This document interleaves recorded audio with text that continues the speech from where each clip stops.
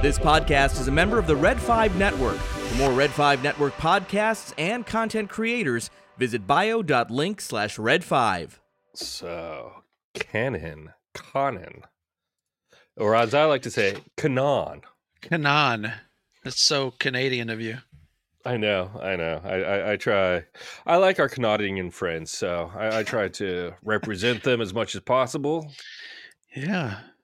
Speaking of Canadian friends, I've got a few right now. Hey, what are you listening to? What, me? Yeah. Oh, didn't think you cared. I'm listening to the Scarif Scuttlebutt Podcast. Ooh, good choice. They have episodes each week. Sometimes they even have 2 episodes a week. Oh, that's getting out of hand. Because now there are 2 of them.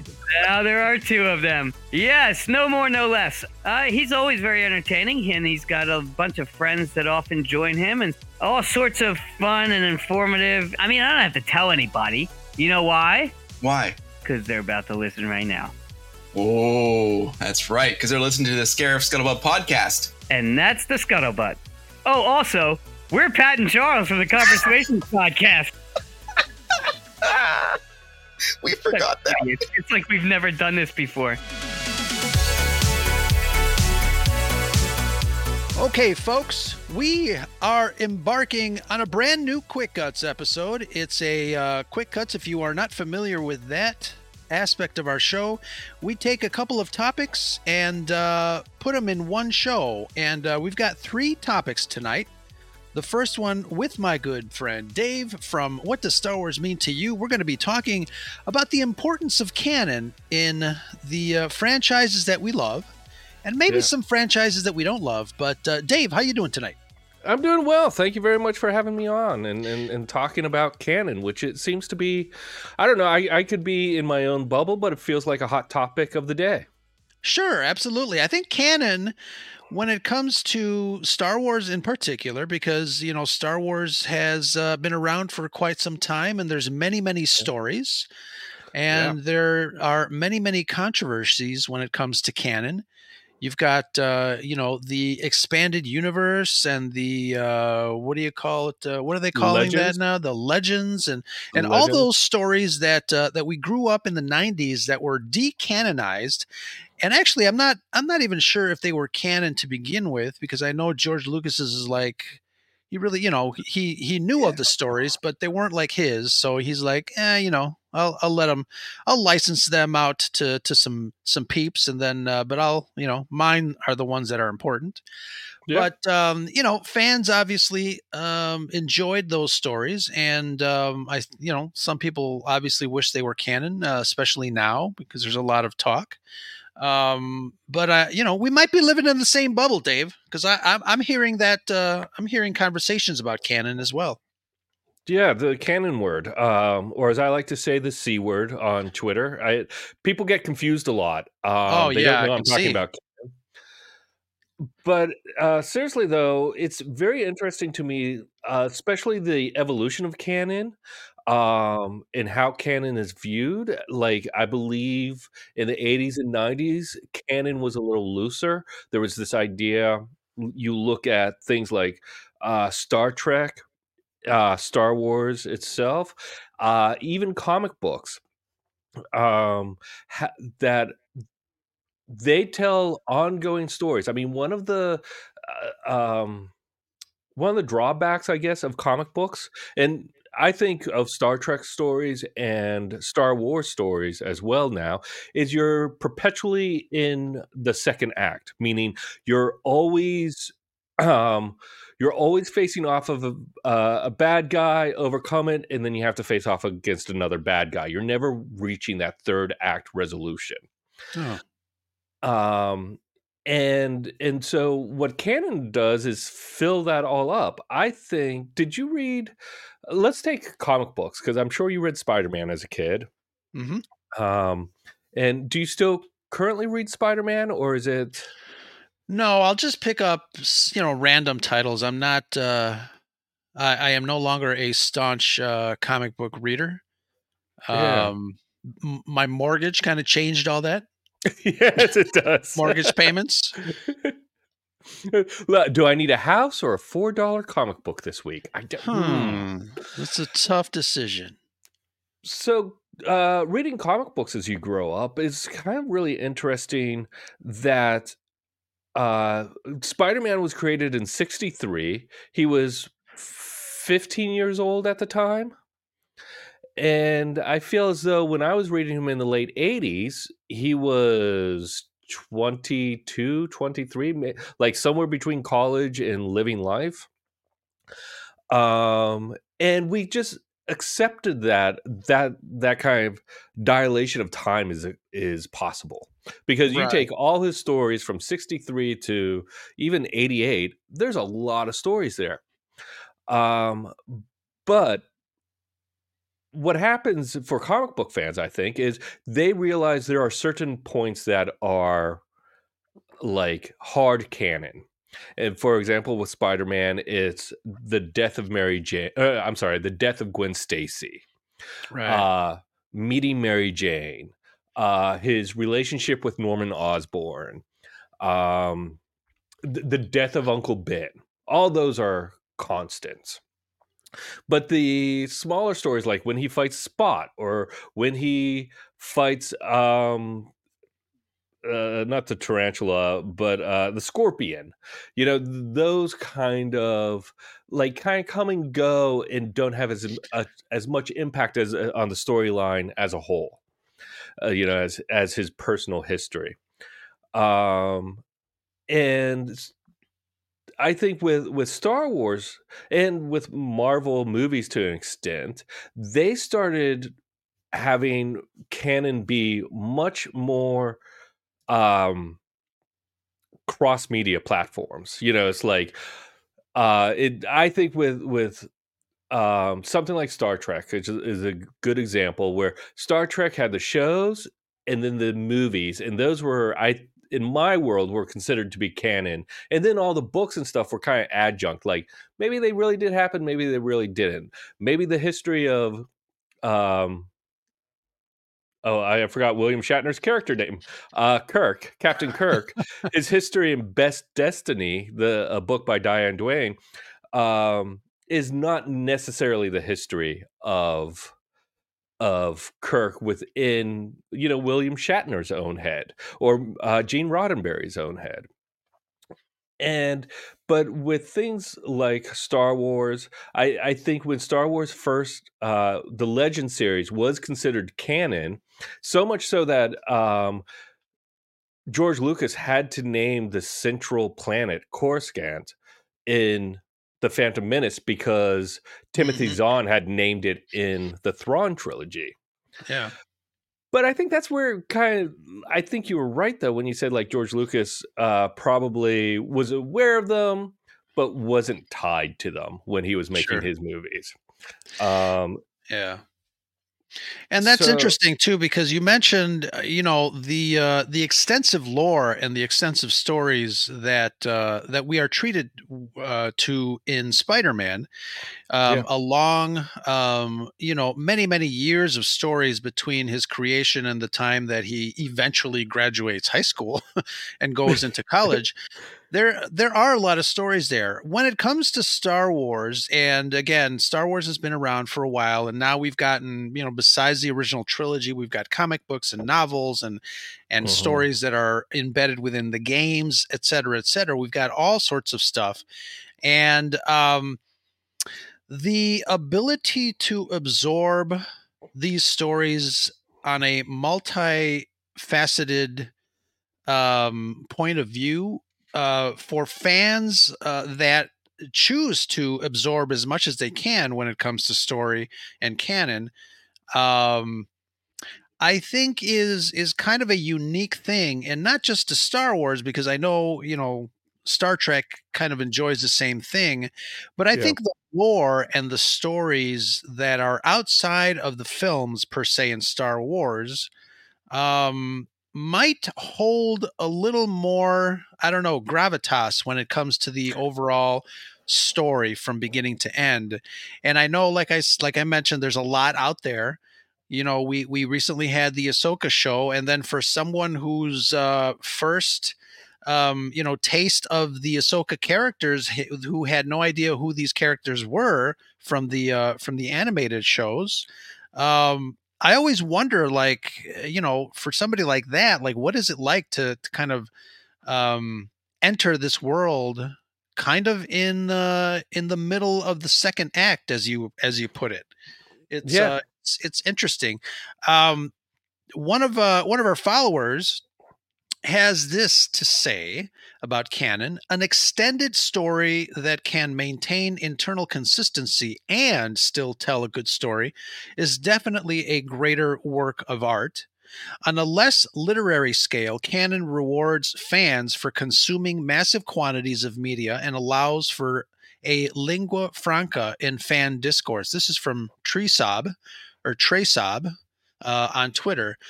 And that's kind of what I was talking about. I think, somebody that watches a lot of media, whether it's or absorbs a lot of media besides the movies, the TV shows, the animation, the comic books. Yep.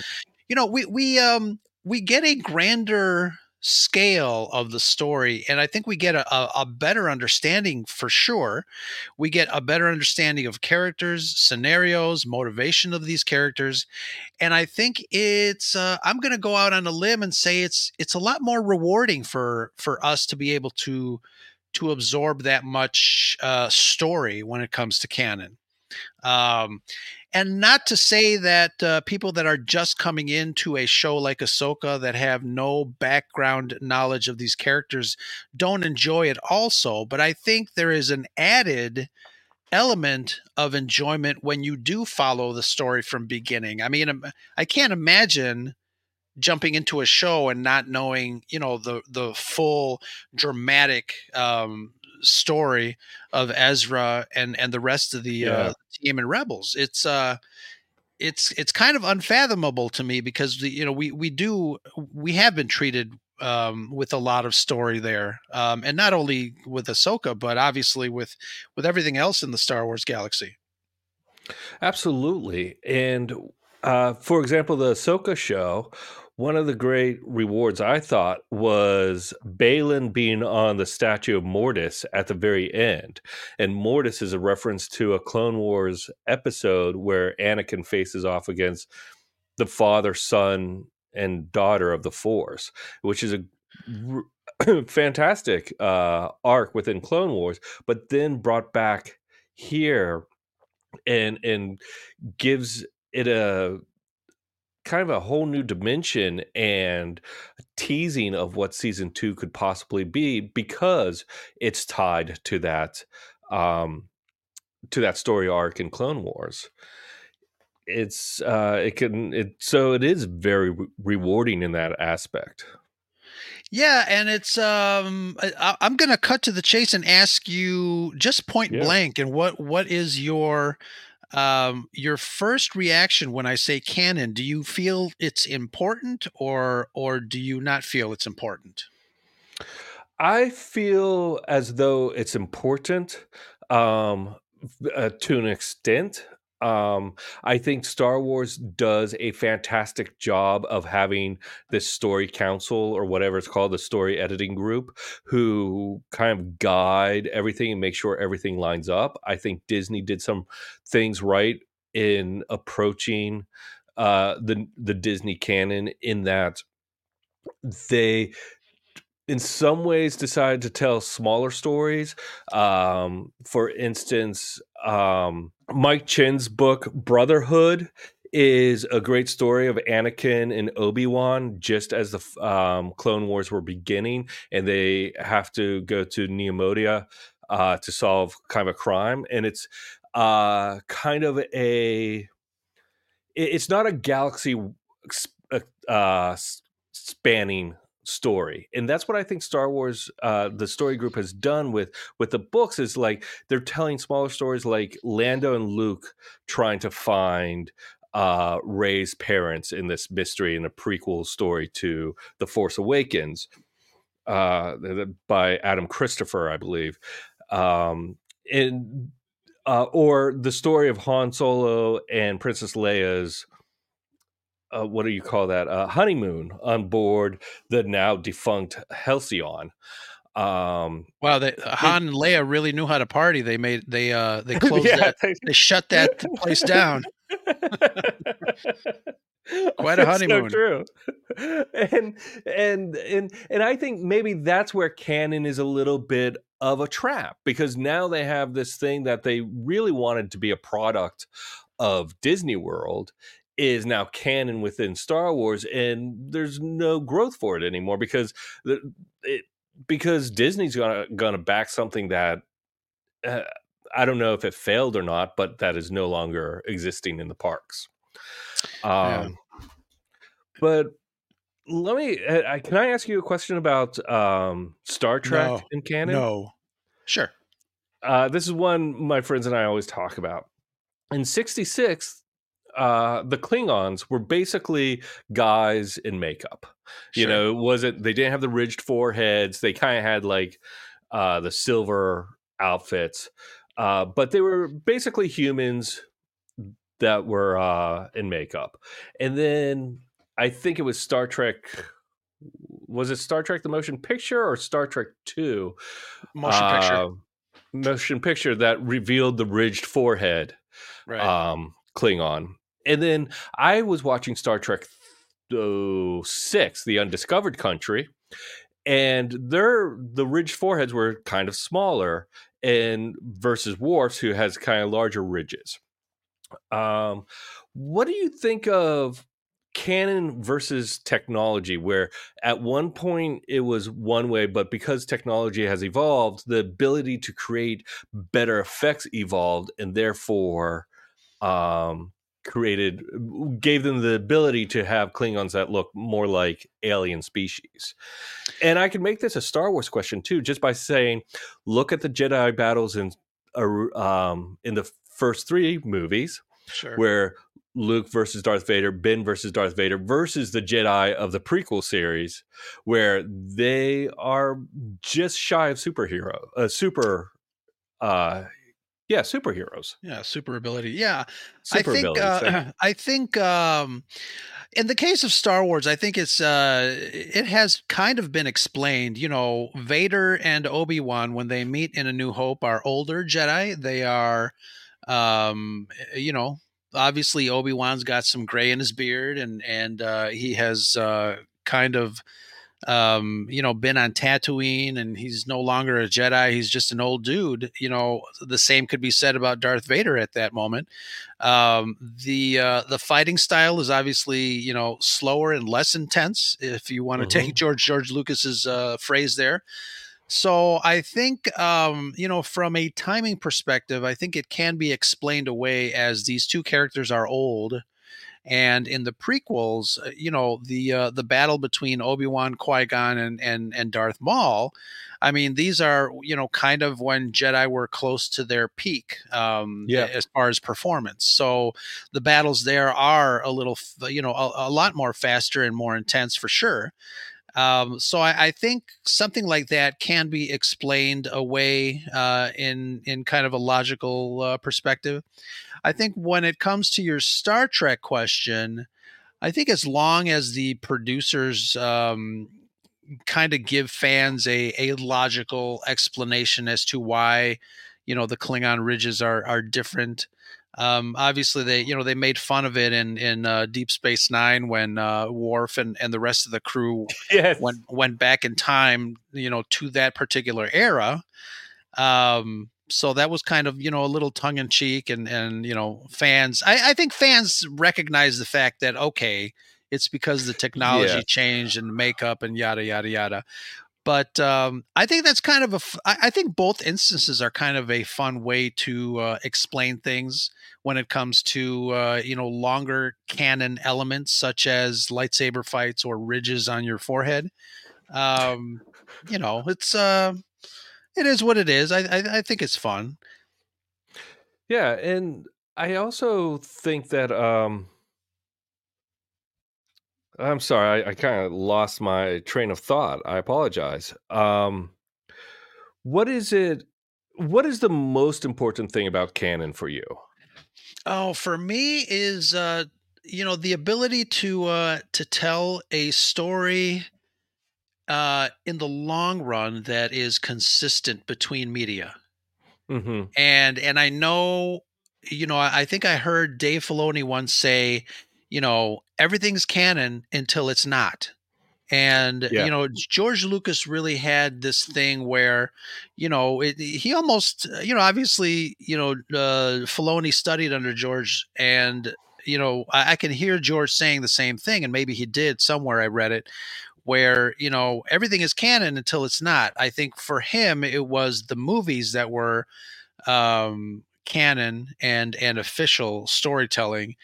Right now, obviously, we have the instances where some of the books have been retroactively changed. You've got the Ahsoka novel that people obviously love. It was great, and some of the elements in that Ahsoka novel were changed through the some of the newer animated shows. So I'm not too caught up on canon. Because it's the changes that I see that have been made are not like super detrimental to the outcome of the story as we know it.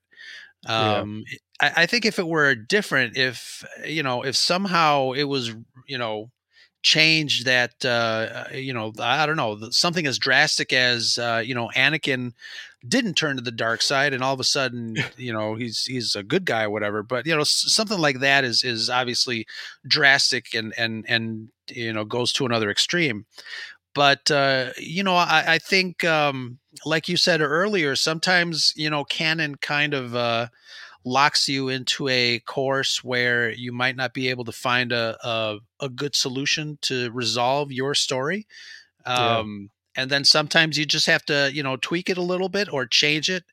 To me, it's not a big deal. As long as the essence of the story remains, I think, it's up to the creative to kind of dish that out and kind of stick with their guns when it comes to changing whatever it is that they change.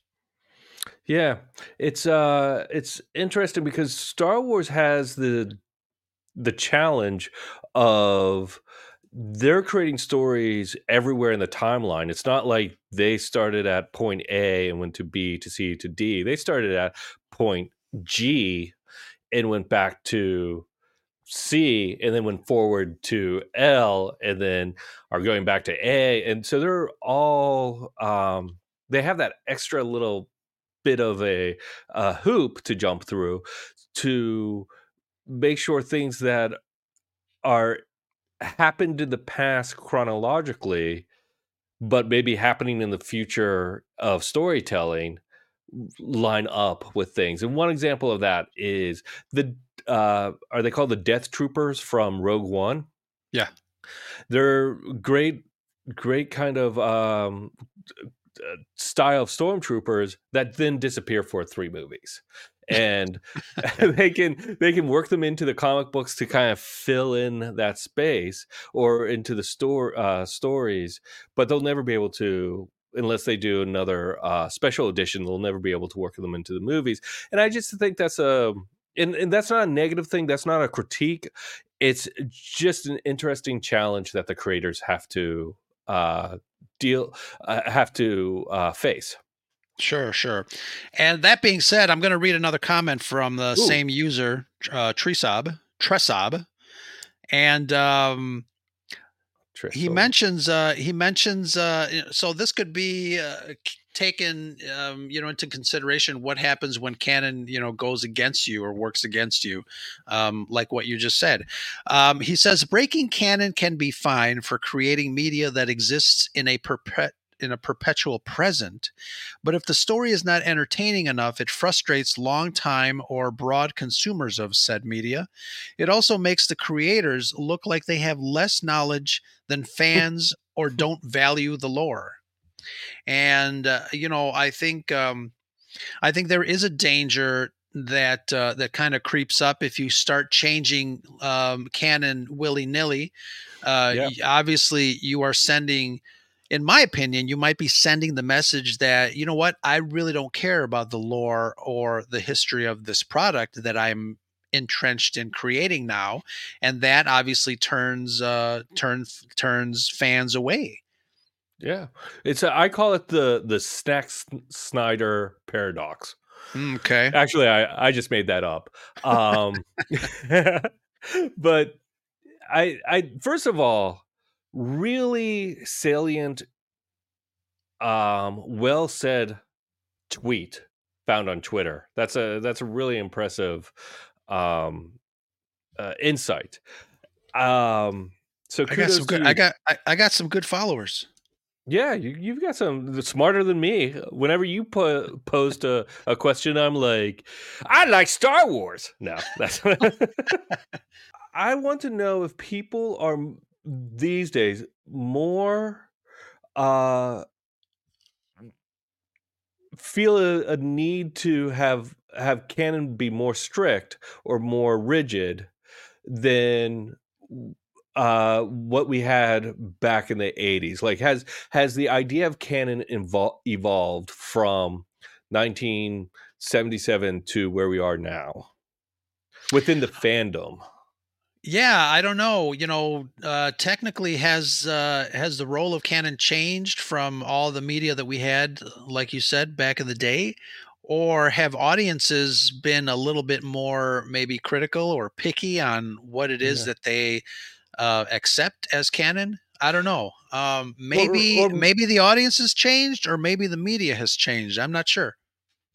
And it may be both. Maybe it's to be completely cynical, maybe it's the marketing and the idea that let's give people all these connections so that they feel immersed within the story, and they have to kind of like what Lucasfilm did with Shadows of the Empire in the mid 90s, was this idea of let's create a non-movie almost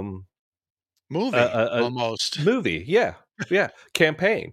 And they had the book, the soundtrack, the toys, the comic books. I'm not sure if they had comic books. I'm sure they did, but I'm not 100% sure. New characters, and they gave you everything except for the movie itself.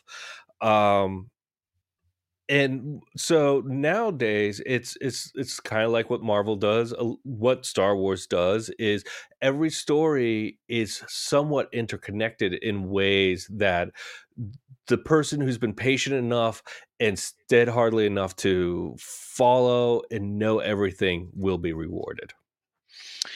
Yeah, I think and as someone who has absorbed a lot of stories throughout the years on different media, I think it is a lot more rewarding to be a this kind of fan. And again, we're not knocking anybody that only does the movies or have never read a comic book or a novel. Star Wars is fun, no matter how much Star Wars you take in. But lore, canon is a tricky thing. It means different things to different people, and I'm glad it does, because if everything was the same in the world, it'd be pretty boring.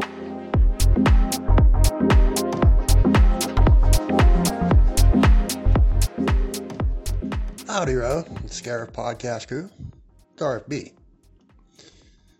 With some thoughts and opinions, over the past few days, have seen questions posed by Scarif on the canon of Star Wars and what good's it for. All right, my opinions on Star Wars canon.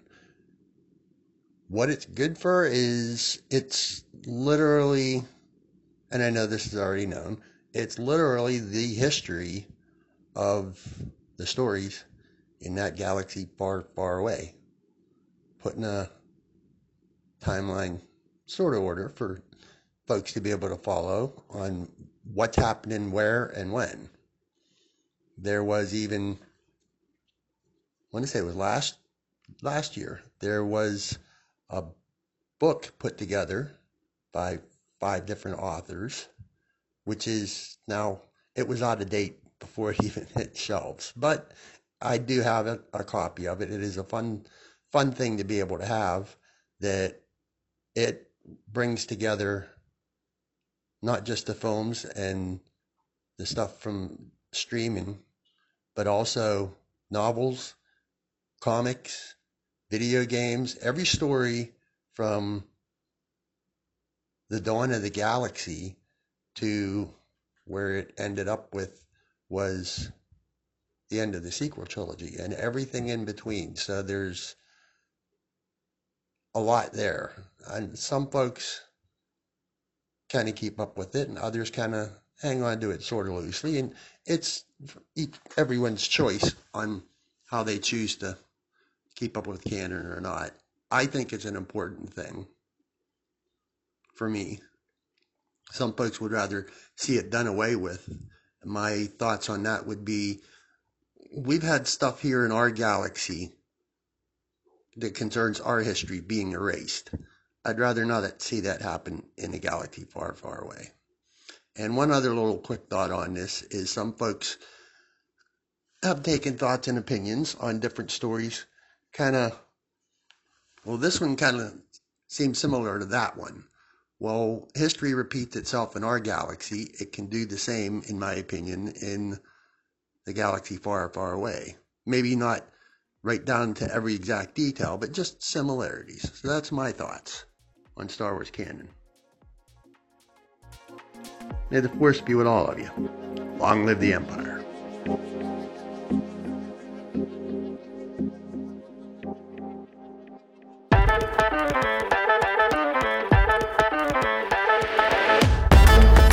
All right. Well, that was a great discussion. I want to thank my follower who contributed to this discussion. Dave, thank you so much for discussing this topic with us here on the Quick Cuts segment of the Scarif Scuttlebutt Podcast. Dave, where can people find you to say hello there? Hello there. Well, they can find me on the socials at Star Wars Mean to You. That's Star Wars Mean, the number 2 and the letter U. And you can listen to my interviews with Vanessa Marshall, Mike Chin, Adam Christopher, Adam Lance Garcia, a lot of great authors and contributors to the Star Wars world, to find out what Star Wars means to them on iTunes, on Apple Podcasts, on Spotify, and anywhere else you podcast. And thank you so much for having me. Oh, open invite anytime, Dave. Thank you very much for being available and offering this topic. It's a great topic, but I always have fun whenever you come on by. So please make it a habit. Thank you so much. I will. Excellent. All right, guys, we got another Quick Cuts topics coming up, and this one is going to be hot. Quick Cuts. You get the Force. I have the Force. Everybody gets the Force. Do you need to be special to be trained as a Jedi? Or can you just train hard and everybody becomes a special Jedi? Let's hear what we have to say about that topic, because the discussion ain't over yet. We'll be right back after these messages from some of our friends everywhere. We'll be back.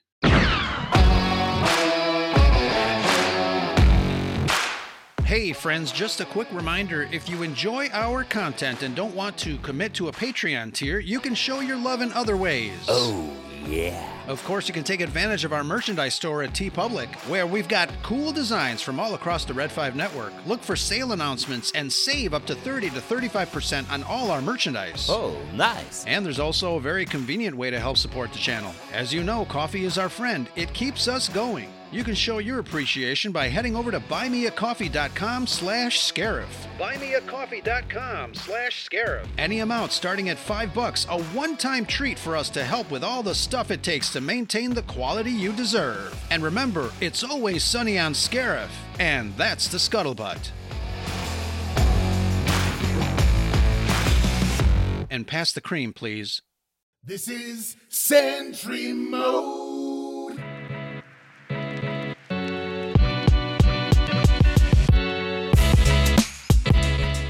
Okay, folks, you heard that jingle. It's time for Sentry Mode here on the Scarif Scuttlebutt Podcast. Sentry Mode, for those of you who are new here at the Citadel, is a little Q&A, a little quiz segment that I've got. I bring in a friend and I quiz them. I test them, their knowledge of the nerd, of the geekiness, and we'll see how people do.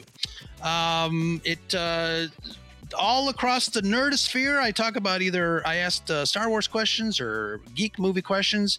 But tonight, we're going to focus a little bit on Star Wars with my buddy Sean from Extra Star Wars and Extra Techie and Extra everything else. How you doing, Sean? I am unprepared for class. I have ostracized myself away from the Star Wars universe since the end of Ahsoka, so this will be fun. Excellent, excellent. You've cut yourself off from the Force, as it were, right? Well, you know what? When it comes right back around, it's going to feel great. Excellent, excellent. This is one of those cinematic episodes for the Scarif Scuttlebutt Podcast. Are you ready, sir? I'm ready. Fire away. Excellent. And I see this is audio only, but I see that you put on your Star Wars hoodie. Extra points for that. This is a fresh hoodie from Christmas time. My wife bought this for me, and I then took her to urgent care because I wasn't sure if she was feeling okay. Excellent, excellent. It's like, oh my God. You know, I've gotten several Star Wars items as well, and I realized that the wives really do care. This is actually a full sweatsuit. You can't see the pants. They're impressive. Nice. All right, question number 1.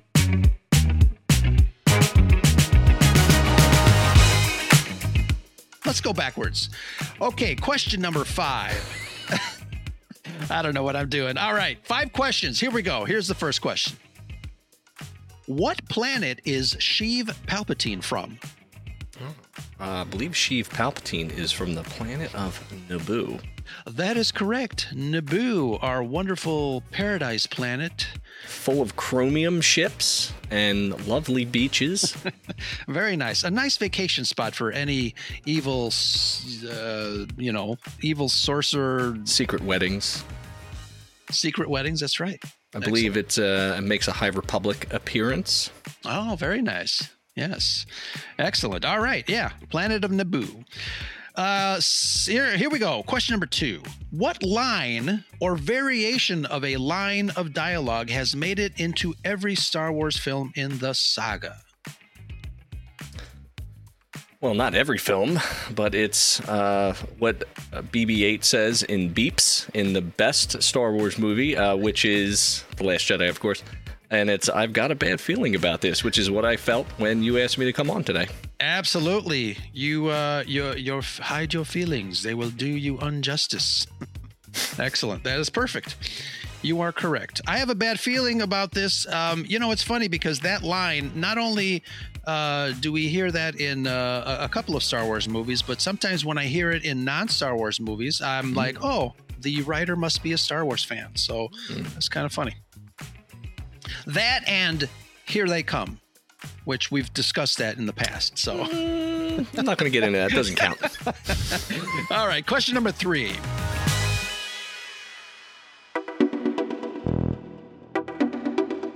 How many forms of communication is C-3PO fluent in? 6 million. That is a lot, and that is correct, sir. 6 million forms of communication. Good old 3PO. Goldenrod, as they call them in college. I probably didn't recognize him. All right. Question number 4. What was Galen Erso's nickname for his daughter? I have it in my head. I know. I could see it. It is the code name for the plans. Stand by. You can cut this and make me sound really smart. And it is space oriented. Oh man, hold on. I'm getting myself into Mads Mikkelsen's head. It's Mads, right? Yeah, that's yes. Mm-hmm. One of the Mikkelsens. Oh my goodness gracious! This is a great question. I'm so mad at myself. I've seen Rogue One so many times. It's been a while, though. Stardust, it came to me. There you go. It came to you. Your mind has opened. And that is, like if I were a sportscaster, I'd say something sporty and exciting. This, you know what? I didn't choke under pressure, and it was not wide right, as it was in the Chiefs game last night. Excellent. And since I'm Mexican, all I have to say is, go! Yes! And I look like Ted Lasso, so life's great.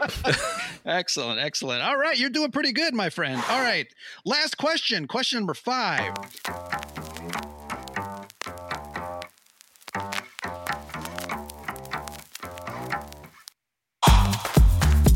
Princess Leia tells Tarkin the location of the rebel base is where? Oh, that is located at Dantooine, although she didn't give it up right away, of course. She had to be threatened, and that would be Dantooine. Just for the listeners out there, we started at question 5 and ended at question 5, so we didn't really go in any order. We didn't go anywhere. We were going around in circles, but absolutely, you scored a perfect score, and I am proud of you. I love quizzing Star Wars fans, especially when they're true Star Wars fans. I wanted to scream Star-Lord so fast at the Jyn Erso question, but something was holding me back. So that one was definitely the toughest one. But I have to say, the trivia, I love the trivia. I love little facts. Mm-hmm. I've learned all my little facts from the Star Wars Encyclopedia books. I have not read through them in a long time, but they're great for little tidbits and, scoring high in Quizzos, which you should invite me to.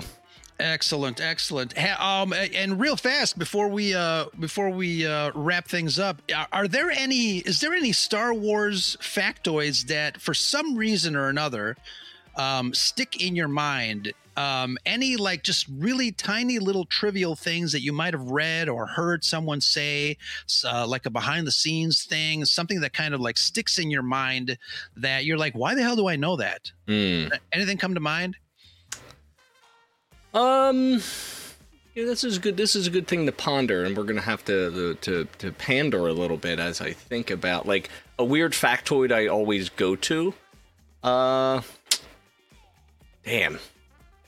Going through my lore right now, which is just, I don't know, it's full of, I feel like sometimes when you talk with Star Wars people, everything is like insignificant because I've gone up against people where I would say something to be like, yeah, well, I know that. I'm like, oh, well, you're never going to hear a fact from me again, buddy.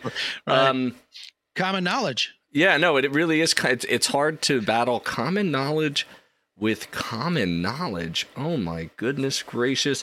I mean, a kind of cool fact, which I don't know if, a lot of people realize, is like Mark Hamill's injury in The Empire Strikes Back.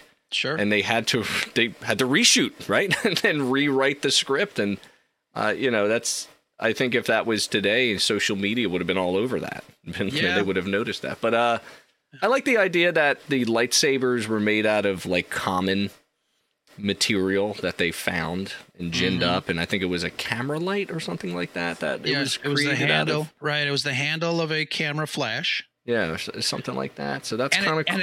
And it's funny because every time I watch old movies from that are supposed to be, that take place in the 50s or 60s, and you see paparazzi, they're always holding a lightsaber. Yeah. And I turn into that Leonard DiCaprio meme pointing at the screen. Yes. You go, I'm like, oh, I know that. And then the final thing, which people, you know how people tag you and you're like, mm-hmm. My sisters always tag me in like Star Wars things, and and they'll tag me in something, and then I'll throw back, hey, did you know that in all the movies, especially like Return of the Jedi, when the Emperor's getting to the Death Star, that's just a painting? And they're like, what? And I'm like, oh, yeah, it's fake. It's all fake. By the way, it's all fake. But this one particularly is fake because it's non-moving. So somehow they married that together, which is just fascinating, to do that kind of perspective is very impressive. That's too funny. One of the factoids that for some reason just sticks in my brain. I don't know if you're familiar with the old Starlog magazine. It's kind of a fan magazine like Fangoria. Monsters magazine. It doesn't exist anymore, but it's one of those fan magazines that us older fans would treat almost like a Bible of science fiction and movies.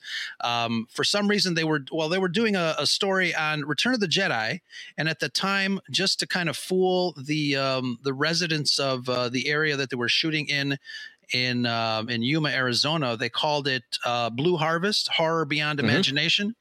But for some reason, what sticks in my mind about that particular article is that when they were building the sail barge for Jabba the Hutt, it took 100,000 pounds of nails to build that set. Oh, that's wild. And it's I'll never forget that for whatever reason. It sticks in my brain. And if you ever want to know how many nails were used in any of the sets, including Jabba's sail barge, come to me. I'll probably know. That is a good. They would call that in the sports world a LeBron stat. A stat that doesn't really matter or count, but it is extraordinary in its life. I love that. And I'll leave you with I just thought about another factoid that came to me, but now it has flown away from my brain. Oh well, it'll come back one day.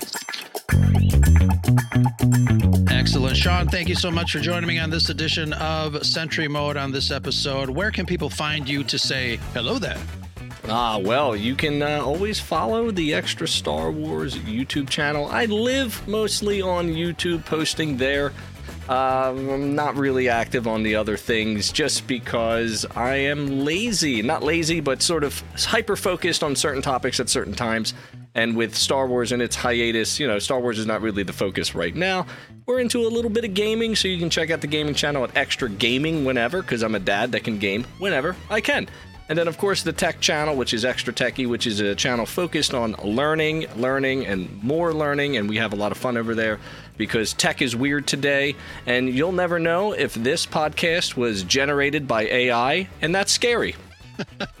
Excellent. Yes, I follow both channels, and I will I'm very happy to report that our little troubleshooting back and forth on my modem situation a couple of months ago is all fixed because of our kind of fleshing out and dialoguing back and forth and thinking about stuff logically. So I love to hear that. Troubleshooting is one of my most favorite and tedious tasks that I'm actually pretty good at when it comes down to trying to figure stuff out. So that's lovely to hear.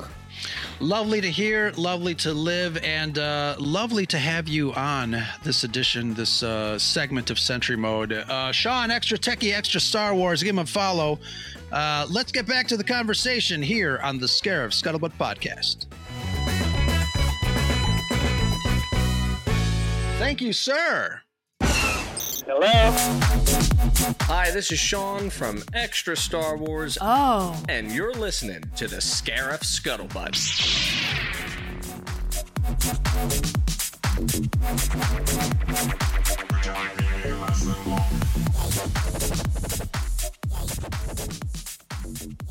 Gentlemen, start your engines.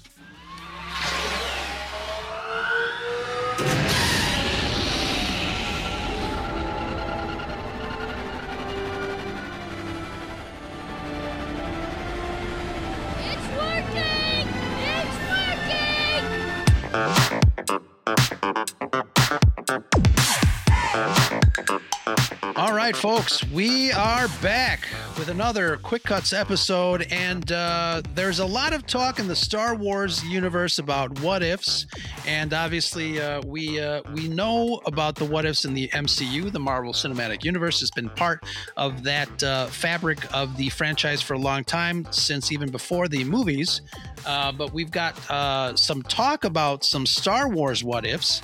I had posted a while ago that I in particularly do not think that a what if for Star Wars is a good idea. We'll get into some reasons why. But I also want to welcome Matt and Jay from the FACPA podcast.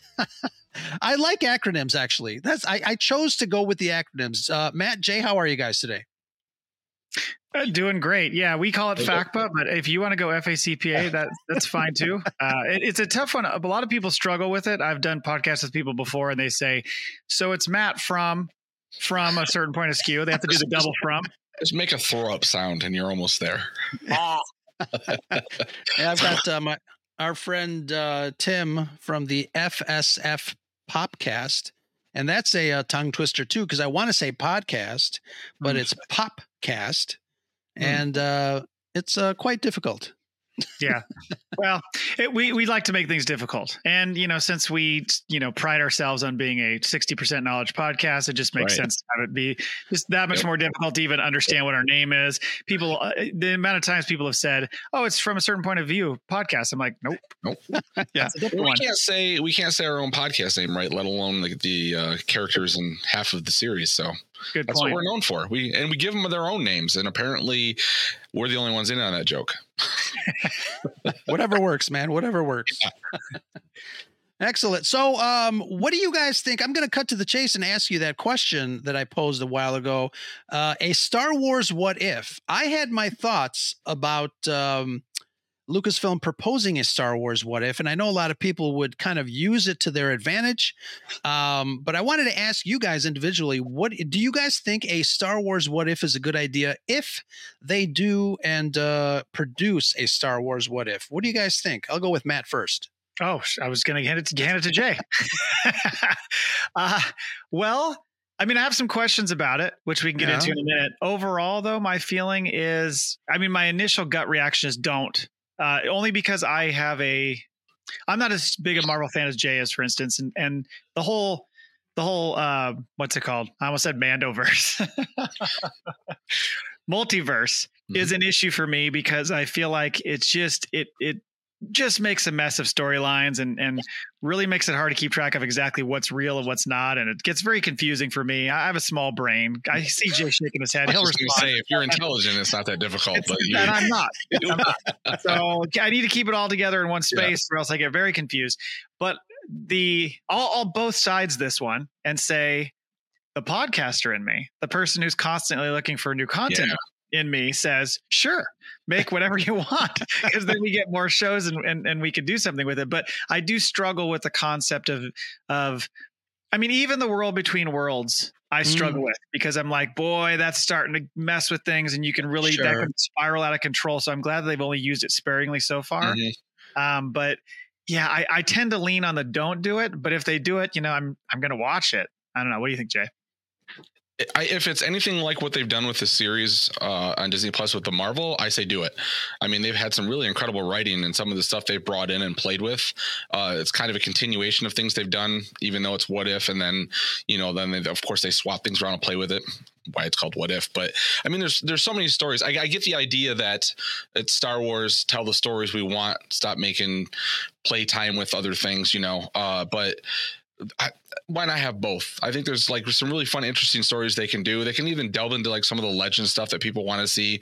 And it's got a What If stamp. So you kind of get to see it live action or in animation form. And then you still have your other stuff. So I like a lot of the What If stuff I've seen from Marvel, and going back for even the comic books. But I made a silly list of a bunch of stuff, and apparently we took off from that. So we'll talk about some of them. And I'm sure you guys have your own ideas that are actually good. Well, I'm looking forward to that list, and we can also talk about some of the things that people have thrown out as far as the likely storylines they might pursue. But does it have to be animation? You're really going to do this in live action? Yeah, I think it would be very expensive to do in live action. I think it's easier to do in animation, just like they are doing with the MCU. And I'm like Jay. I think the MCU What Ifs are done very well. I like them. I like absorbing some of those stories and kind of thinking about it.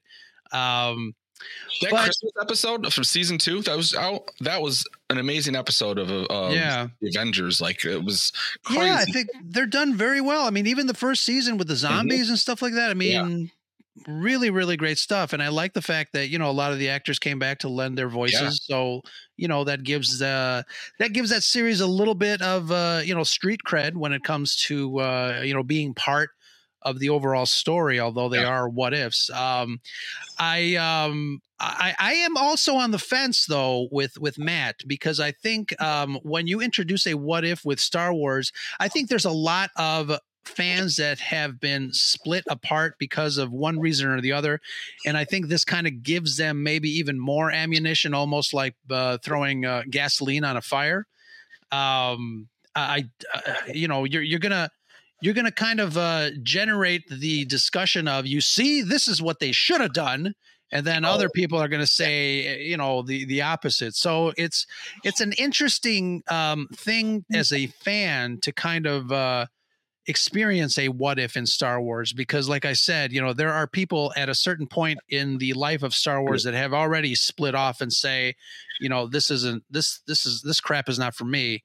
I wish they would have done this or that. And I think what if, obviously it depends on the storylines and the what ifs aspect of it, but I think it'll give them, maybe even more ammunition. But again, Matt, you are absolutely, correct. As podcasters, as content creators, we like to stir the pot a little bit. We like to stir some shit up every so often. And I think a what if is a perfect, arena to be able to do that. Yeah, like you said, I think the Legends thing is a good point. It allows you to really play with that a lot. But I don't want to treat Star Wars too precious, as many of us. It's a religion, damn it! Haven't you heard? Right, but my thinking is your points, Ro, about how you feel about the Marvel one, and I think maybe that's because you're not as invested in Marvel as you are Star Wars. So maybe you don't. It doesn't bother you as much that they're doing these stories, whereas Star Wars, it would bother you. It might affect you differently because that's kind of your core, property. Don't you think? I'd have to think about that. I mean, I think I'm as big of a Marvel fan, or at least, I've been collecting Marvel comics for a long time. Probably, I want to say, I don't know, probably the same amount of time as I was a Star Wars fan. I remember, going to the local grocery store and picking up a couple of comic books, and I don't know, but I read them. I still have them. I've got boxes and boxes of old Marvel comics. But it's interesting. I think I do hold Star Wars probably to a higher standard, or not higher standard, but just a place of more reverence, I guess. Which I think, Matt, to your point, I think you're right in the respect that, I might get a little bent out of shape if they kind of do a little something different with Star Wars. I don't know. Well, and I've heard you say on a number of occasions that you bleed Star Wars. So I've never heard you say you bleed Marvel. I mean, maybe that's correct. Maybe crap Marvel. I don't know, but Star Wars is the thing that really, I think, it feels like to me from listening to your shows is kind of at the core. So that's why I thought maybe if I didn't care as much about it, quite as much, even if I did a lot, it might make it easier to digest it. But and did this idea, I'm trying to remember, did this just get floated out there? Like, where did this concept come from? Did they officially say this? Like every year they've been sort of spilling this like a what if, but it was sort of hit the news cycle a few weeks back where it was kind of quasi-official, but I don't know if I saw like an official Lucasfilm thing. No, wasn't it? Yeah. Didn't it coincide with the second season of What If for the Marvel? And then somebody just had an idea. Hey, what if they do Star Wars What If? And then people ran with it. Oh, it's all speculation. Okay. Yeah. That would make sense. Of course. Well, do you want to talk about some of the things they might do? I mean, I kind of searced around just to see like what types of things people threw out. Yeah, absolutely. Let's get into that list because, like you mentioned, it's a good one. Jay doesn't want to get into the list, so he can just mute himself. Ro, you and I can. Well, some of the ones that came up not on Jay's list, which we'll get to in a second, is great. But just the overall ones that you find when you look around for this, that people, blogging about it, whatever. Obviously, one of the first ones is, what if Qui-Gon doesn't die? And he trains Anakin. Does that change Anakin's whole arc because he, has the father figure? He doesn't get twisted in that direction or whatever. Or even, I mean, the other one I thought of too is because then it gets into what if Anakin never returned? That's kind of an eventuality. But also, like, I thought, well, what if what if the Jedi Order just refused to train him, like to let Obi-Wan train him, which is like, nope, back to Tatooine you go. But do you think that Qui-Gon would have maybe trained him in secret?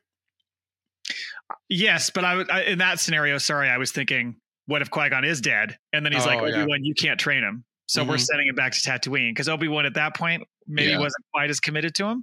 So he's like, okay, then he just goes back to Shmi. Like, then what happens then? So there's a lot of things you can do with just that simple bullet point of, does Anakin die or not? And does the Jedi Order take him in?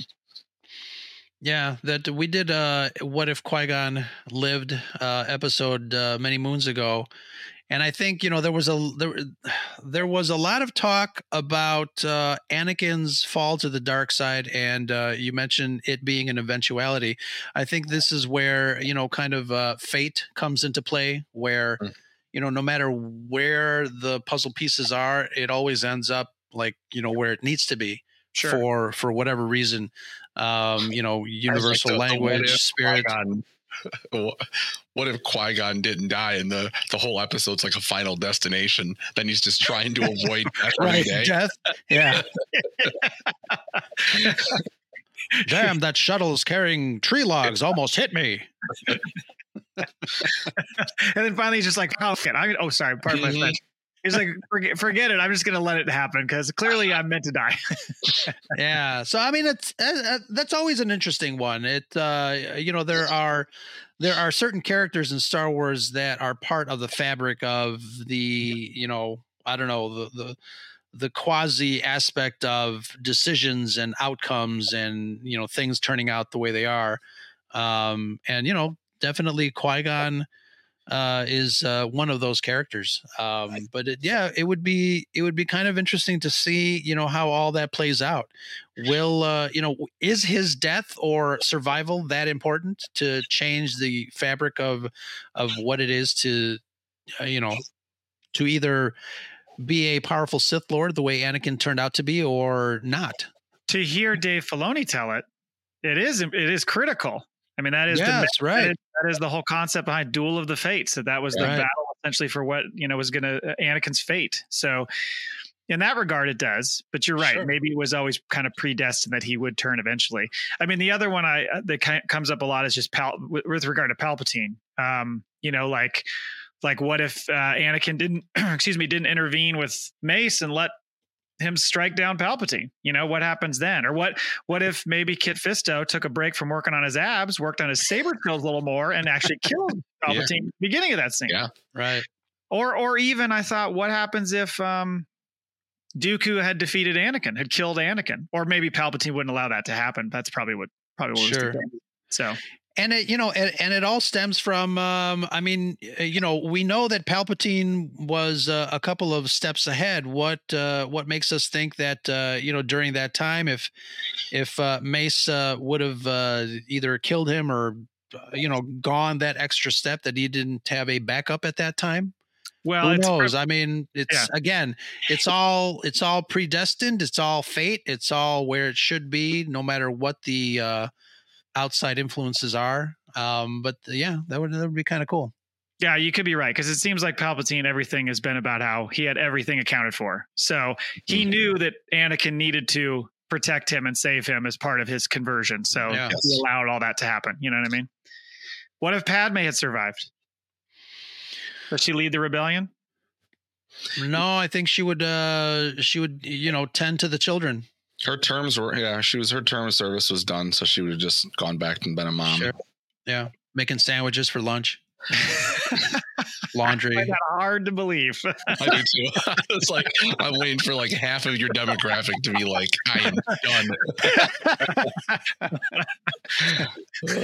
Look, being a stay-at-home mom is hard work. Damn it. It is. And so, but that being said, she's a little too driven to allow that. Would have been, that'd be an interesting story. Like if she would have lived, like how would she handle knowing like the father turned into this dark force? Right. Right. Because would she have still sat around? She would have done everything she could to, one, probably try to save him. And then at some point, like he's got to go or pay child support.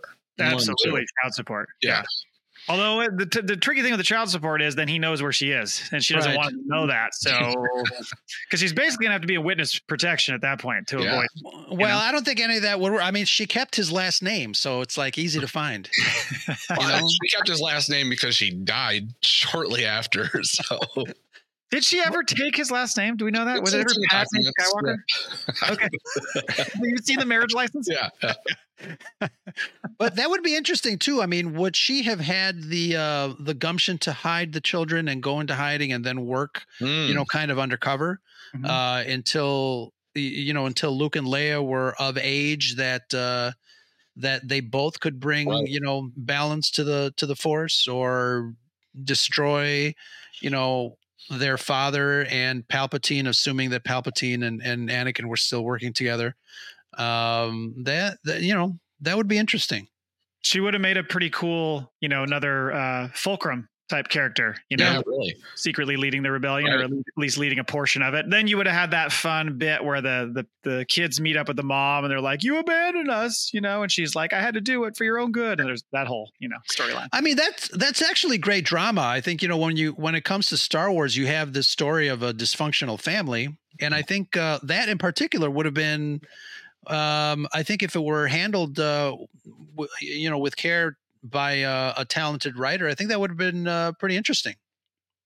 Yeah. Does one of the kids go, "Well, you know what? I'm going to go live with Dad." And she's like, "Go, I don't think you want to do that." Yeah. I want to rethink that. "Don't tell me what to do, Mom." And then he storms out. "Where's Dad's number? You've been hiding it from me forever." Yeah. Mm-hmm. Yeah. Yeah. I mean, those were kind of some of the big ones. The only other one I saw that I was looking at was funny was just like, I was thinking about the facts. Like, what if Kenobi would have died the 937 times he probably should have died? Like, that guy has more lives than anybody. One of my favorite ones is what if Anakin hadn't been damaged on Mustafar? Would he have been a powerful Sith like Palpatine thought? And I think, Palpatine's plan from the beginning was to be able to change bodies the way he kind of did in the EU or the comic books, the Dark Horse series. But I think Palpatine was kind of grooming Anakin to become, a powerful dark side of the Force, wielder. Are you saying the machinery and the like? Yeah, no machinery, just Anakin as Darth Vader, without any machinery, without any breathing apparatus. I feel like he would have become one of the most powerful Sith ever. I feel like he still is on the list, but I see what you're saying. Like it was. He's definitely on the list because I think the pain, the handicap. I think the pain is what drove his passion, but I think there would have been maybe a different pain to drive his passion without the injuries, and knowing what he went through because of his injuries, it seems like. Darth Vader without the suit gets dipped in Bacta for a period of time to kind of re-strengthen his physical body. And then, after a while, the burns kind of take its toll and he has to go back into the back to tank. But I think without those burns and without that injury, his body would have been I think he would have killed the Emperor, and I think you're right. Where I think he was being groomed for him to be like his next vessel, but with Vader having been so strong, he would have killed the Emperor. That would have been pretty epic. Yeah. There's a what if right there. Well, I know that's what I'm saying. All these are great. What if Luke turned? What if Darth turned Luke? That's one that he certainly had a little bit of that inkling in him. So that was always a possibility. I also thought about what if Rogue One, one of our favorite films, what if they failed? What if they didn't get the plans? Yep. You would assume those people on Yavin wouldn't just sit there and be like, shit. They would have probably, bogged out of there and started a new location for them to operate from. And it just would have been continually being chased. But at that point, the Death Star would have been a huge, huge problem. Sure. So, yeah, I don't know. Did you want to get, the other one I thought of too, that was more recent. What if BB-8 never runs into Rey on Jakku? Let's see. Yeah, that is sort of like that had to happen. Yeah. Right. If BB-8 doesn't run off and find Rey, does she ever get involved and pulled in any fashion? Right. I mean, I guess She was at the I always forget the name of that place. Whatever, that old village. Unkar Plot's Unkar Plot's place. I feel like he would have ended up there and she would have seen him there right after scavenging for the day. Feels like they were kind of I mean, not many places for BB-8 to scamper off to. She wouldn't have been as attached to him though. She would have just been like, why are these people after this droid? This is weird. But maybe she would have acted anyway. I just thought, that was a way to kick that relationship off and drag her all the way into that rebellion, For resistance. Yeah, I mean, it's funny because all of these what ifs, you can argue that, again, they're predestined to happen the way that they did, by moving any chess piece, slightly different. It's still, the outcome is still the same. It's so even if R5 doesn't purposely blow his motivator so that R2 goes with Luke, as from a certain point of view, storybooks tell you, R2 would have found his way to Luke or to somebody. It's always going to end up happening. Maybe, after Luke meets Biggs in Anchorhead, he went, Biggs maybe wanted to look for a new droid before he left, and he finds R2, and R2 later, meets Luke when all that stuff happens and they get together. And Biggs is even more of a hero. But the funny thing is, if you did all these what ifs and all those things we're talking about happen where it's like, oh, this is all predestined, we'd still get back to the same plot. People would be like, screw you. Yeah. Right. What was that? Somebody had mentioned that that's kind of what happened with Indiana Jones as a character. Like, he didn't affect anything. Right. And nothing he did, had any meaning. I thought it was only Raiders of the Lost Ark where that argument's made. I think you're right. First one, but it's not like there's. I've seen that argument a few times, but there's other ones that like dispute it and like, look, it wouldn't have happened. Right, because the argument is that they eventually get the Ark, the Nazis, and open it, and it blows them all away. Right. So, sorry, spoiler alert for anybody who hasn't seen Raiders of the Lost Ark. Yeah. So what would have changed? I see that point. I think some people have made the point almost like you didn't even need to tell the story, and I'm like, absolutely, we need to tell the story. It's a freaking great story. Right. I get the joke. Too funny. Do we need to go over Jay's list? Just for shits and giggles. Okay. See, you swore there. It's not just me. No, that's absolutely. Did you see the list? Have you looked at the list, Jay? There was maybe an edit or two that happened late. Yeah, I'm ready to fight. So Jay had his first one on the list, of course. And for those Scarif listeners who don't know Jay, very big fan of Mon Mothma. Very, very big fan. Probably president of the fan club. I'm the love of her life. So Jay had Mon Mothma settle. What if Mon Mothma settled down with an angry ginger? And Ro added, and Ro on the weekends? Oh. Look, she's a handsome lady, but not happening. Not happening. There's the line. What were some of the other ones you like, Jay? Go through some of yours. Oh God, the Yoda one. I forgot about that one. Yoda struggled with testicular cancer in an 8-part Disney Plus series, only to discover during recovery it also had colon cancer. Which didn't you tweet all that out at one point? Yeah, I have a write up. It'll be. I think I'm going to try and include it into our certain point of skew story.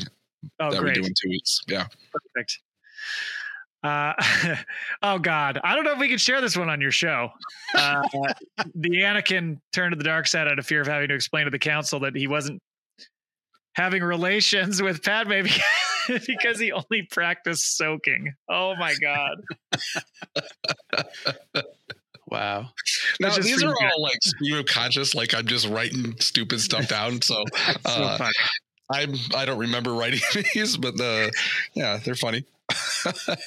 I like the Luke and Leia couldn't deny their chemistry after that first steamy kiss and wanted to keep the Skywalker Jedi pure, so Kylo was secretly Luke's and not Han's. Oh my God. Yeah.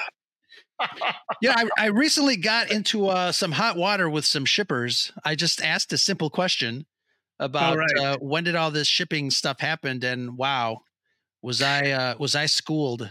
You were schooled. Yeah, I saw that. Well, I think it's because I think the term shipping has really become a big deal lately. but the concept has been there forever. Sure. It's just that people didn't say outwardly, I'm shipping these two characters. I want them to be together. But I think it's come up a lot. Now, granted, I do think you had a point in that. I think there was always that shipping done, but it was a little bit maybe more with some of the obvious characters, not every single combination possible. Right. Like I had no idea that Spurk was a thing. What's Spurk? In Star Trek, Spock and Kirk getting it on. Well, didn't all of these things started like back in the day on like internet chat rooms, right? Where people would like write like their own fanfic and love stories and stuff like that, and billboards. And I had the same expression that you did just now, Matt. I had no clue. I wasn't into that. I didn't seek it out. Somebody asked me, man, I want to hear a podcast on that. Well, I just thought about the fact that it's the combination of names. If you start with Kirk, that name becomes a little bit different. Kirk, Spock. Just a little. Yeah. There you go. Yeah. I'm saying It's Kick. It's Kick. I'm not saying the other word. No. Yeah. But I had my eyes opened on that one. Yeah. Yeah. What else did you have in here? What about Ray discovers that Kylo had secretly made a bet with his Boys to Ren homies that he could turn anyone into a hot Jedi, and she's all that. Anything that's going to involve Boys to Ren, I'm good. Right. Yeah. And then the Boys to Ren, they do the whole soundtrack to the film. as they should. Mace Windu is Baylan Skoll's master. That's kind of a cool one. That'd be a fun story. Yeah. Chopper uploads his consciousness into a separatist assassin droid. Uh-oh. Jeez, man. Palpatine had a sister. Somehow Palpatine's sister showed up. Oh, the whole family's here. Yeah. Right. What do you think that family reunion's like? Because isn't he from like a rich, like not royal, but aristocratic background? Yeah. So is it like Hitler? Do they all like deny the name? Oh, they don't go by Palpatine anymore? Yeah, like they're wasn't part of our lineage. Deny. Yeah. What else did you have here? Lando switched out his capes for ascots. I like that. General Grievous moonlighted as an underworld dominatrix. I can see that. I mean, he could hold a lot of dildos in those hands. I mean, I was just thinking of the spankings, like just line them up out the door. But yeah, you're right. There'd be a lot of wobbly things flying around, and he'd never get tired.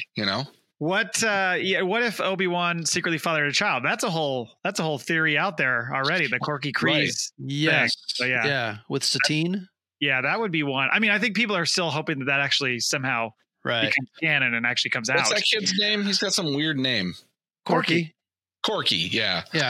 He's the one who, because he's supposed to be her nephew, right? But we're thinking it's actually her son. I think that's what nobody could figure out who the hell his parents are then, And I actually can't believe that in the Kenobi series, they didn't make mention of Satine in some way. I'm surprised. Yeah. It seemed like obvious. It's weird they didn't in a way, no mention of her at all. Count Dooku secretly married Asajj Ventress, but kept Yaddle as a mistress. Mind blown. Yeah. Wow. Yeah, Sasha's was too, because I mean, anyone's going to go out on her when she's at home. I mean, she's going to serve as Dooku any way he needs it. As we're reading, Quinlan Voss is in the mix, so that's right. That's true. Yeah, it's a whole nother love triangle maybe there. Any others you wanted to touch on there? Ahsoka became Darth Vader's secret apprentice, and together they killed Palpatine. Ooh, that would be pretty sweet, actually. Yeah, that could be a dark story. Like then Vader kind of rises to the Emperor, and Ahsoka is sort of the Vader of the universe. Yeah. I kind of like that one. I mean, I think I like Maz and Pelly on Tatooine and A Summer Fling, a la Eat, Pray, Love more, but I do like the dark side stuff too. You know, I've never seen keeping it with the I didn't know if that would even work. I'm sure you know the concept, but keeping with the shipping concept, I think that's the one that I was going for. Yeah, right. Yeah, that was kind of the bulk of them. Good ideas, Jay. Good ideas. Let's call Kathleen Kennedy and submit those. Well, we're pretty sure she listens to our podcast, so I'm sure she'll listen to this and jot some ideas down and just send them on over to Favs and Filoni and be like, "What do you guys think?" Coming soon to Disney Plus near you. All of these. I'm on a short. I've got short timers. I'm going to be out of this job here in a little while because I'm just going to retire. So I'm just going to start floating wild ass ideas out just for fun, just to watch the whole world explode and Twitter go crazy. I'd be interested to hear what your listeners think, if they're on board or not, because like I said, it's a really interesting concept and you can do a lot of fun stuff. And there's a lot of cool storylines you could bring in, mixing things together or completely flipping things on their heads. But I think probably some people have that same view of kind of, I'm a little nervous about just how far you're going to go off the deep end with this. Yeah. You keep it kind of on a fun level. I always say enjoy Star Wars responsibly, but if you can, if you can keep it on a fun level, it could work. But knowing some Star Wars fans, that might not happen. But that's all good. Yep. Well, thank you for having us on, Ro. Yeah, man. Yeah, absolutely. This was a lot of fun. We, it's open door policy here. If you guys ever want to come back, pick a topic and we'll definitely chat. We got to do a live show soon. Yes, we should do that. Do you always do them on Saturdays? Yes. Okay. Yeah. I'll have to see if I can make that work. Always do them Saturdays. The other thing too is that we can record a video and then, during the week and then just present it live as if it were, happening right then and there. Sure. Okay. Yeah, we'll work something out. That'd be fun. Absolutely. Why don't you tell my listeners where people can find you to say hello there? Yeah. So from a certain point askew.com on Twitter is the best place to reach out to us. FACPA pod on Twitter. So reach us there. And yeah, just appreciate anybody who wants to have a listen to our show and get I guess from this conversation, you get a taste of where our minds are in the gutter at times. We 3-episode challenge. The 3-episode challenge. There you go. You'll get a pretty good taste of exactly what we do, which is, as we describe ourselves, kind of more of a casual approach. Really don't take anything too seriously, especially ourselves. And so we get a little loose and wild with some of our topics, but we have a lot of fun with it. It's fun. Yeah. Excellent. Gentlemen, it was a pleasure for you to see me. It was. Thank you. Take a second for that. It was a pleasure for us to see you. I had to subvert your expectations with that one. Thank you guys very much. This has been another quick cuts edition of the Scarif Scuttlebutt Podcast. Let's return to some more discussion. And if you have any what if ideas, please give us a call, leave us a voicemail. We'll check them out. 773-234-8659. All right, guys.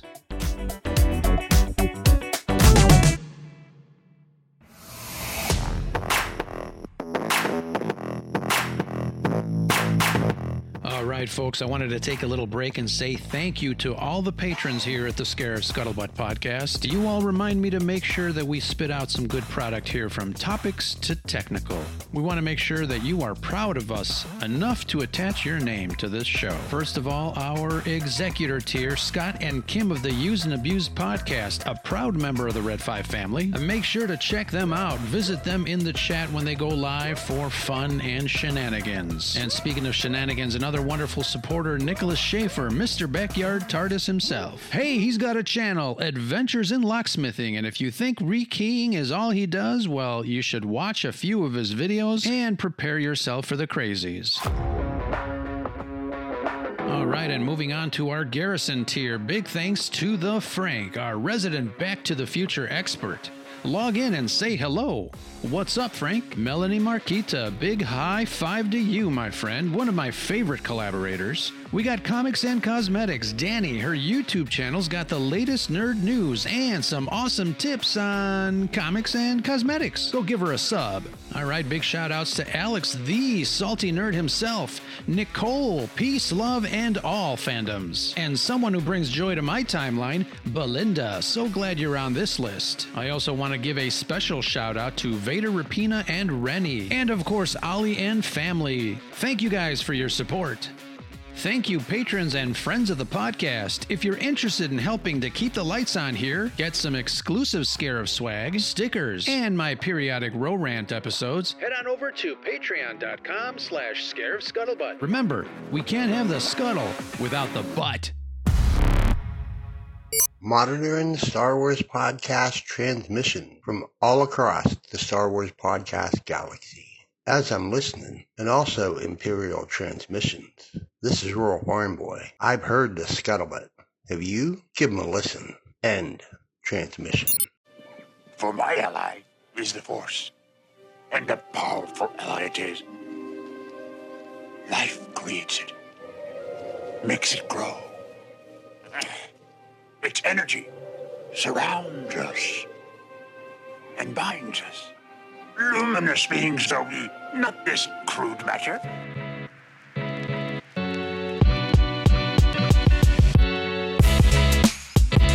Okay, folks, thanks for hanging out here on this episode of the Scarif Scuttlebutt Podcast. This is Ro, your friendly neighborhood podcaster, I guess.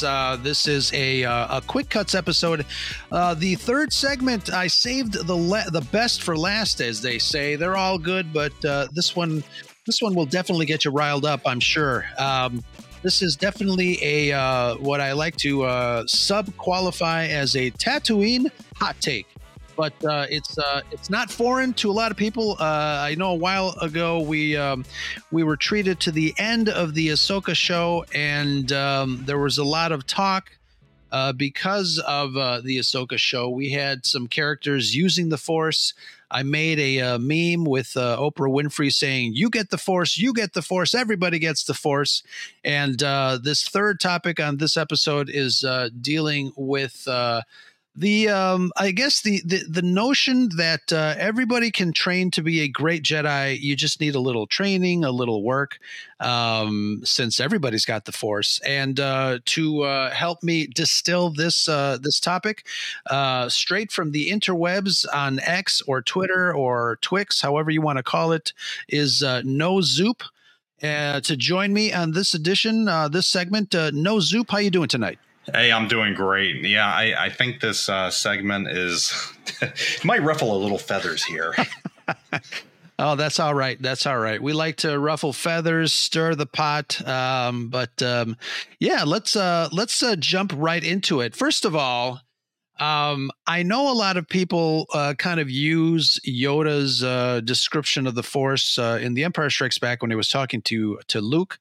The fact that the Force is everywhere, it surrounds us. And I think, there might be a difference because obviously, let's get into it. I wanted to get your take in right away because you're the one that really, you contacted me and you really wanted to talk about it. And I know we've been planning this for quite some time, and I wanted to give you a chance to kind of, distill what was in your thoughts before we get into deep with it. But why don't you go for it? Explain to us what your thoughts are on the Force, especially during the the discussions that everybody was having during the Ahsoka show.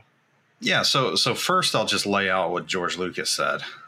George Lucas said that, yeah, everybody's affected by the Force, but not everybody can use the Force. And that all goes back to the whole midichlorians that he created for, the Phantom Menace. A high midichlorian count means that you're going to be better able to tap into the Force. Just because you have midichlorians, though, you might not be able to tap into them. And he goes out there and actually says that not everybody's going to be able to do that. And I had it somewhere. I don't have it right now, but That is literally from his mouth what he wrote. Not everybody can use the Force. It's go ahead. I hear you taking that breath, that preemptive. No, I mean, I think I tend to agree with you. And I know people were arguing back and forth regarding that.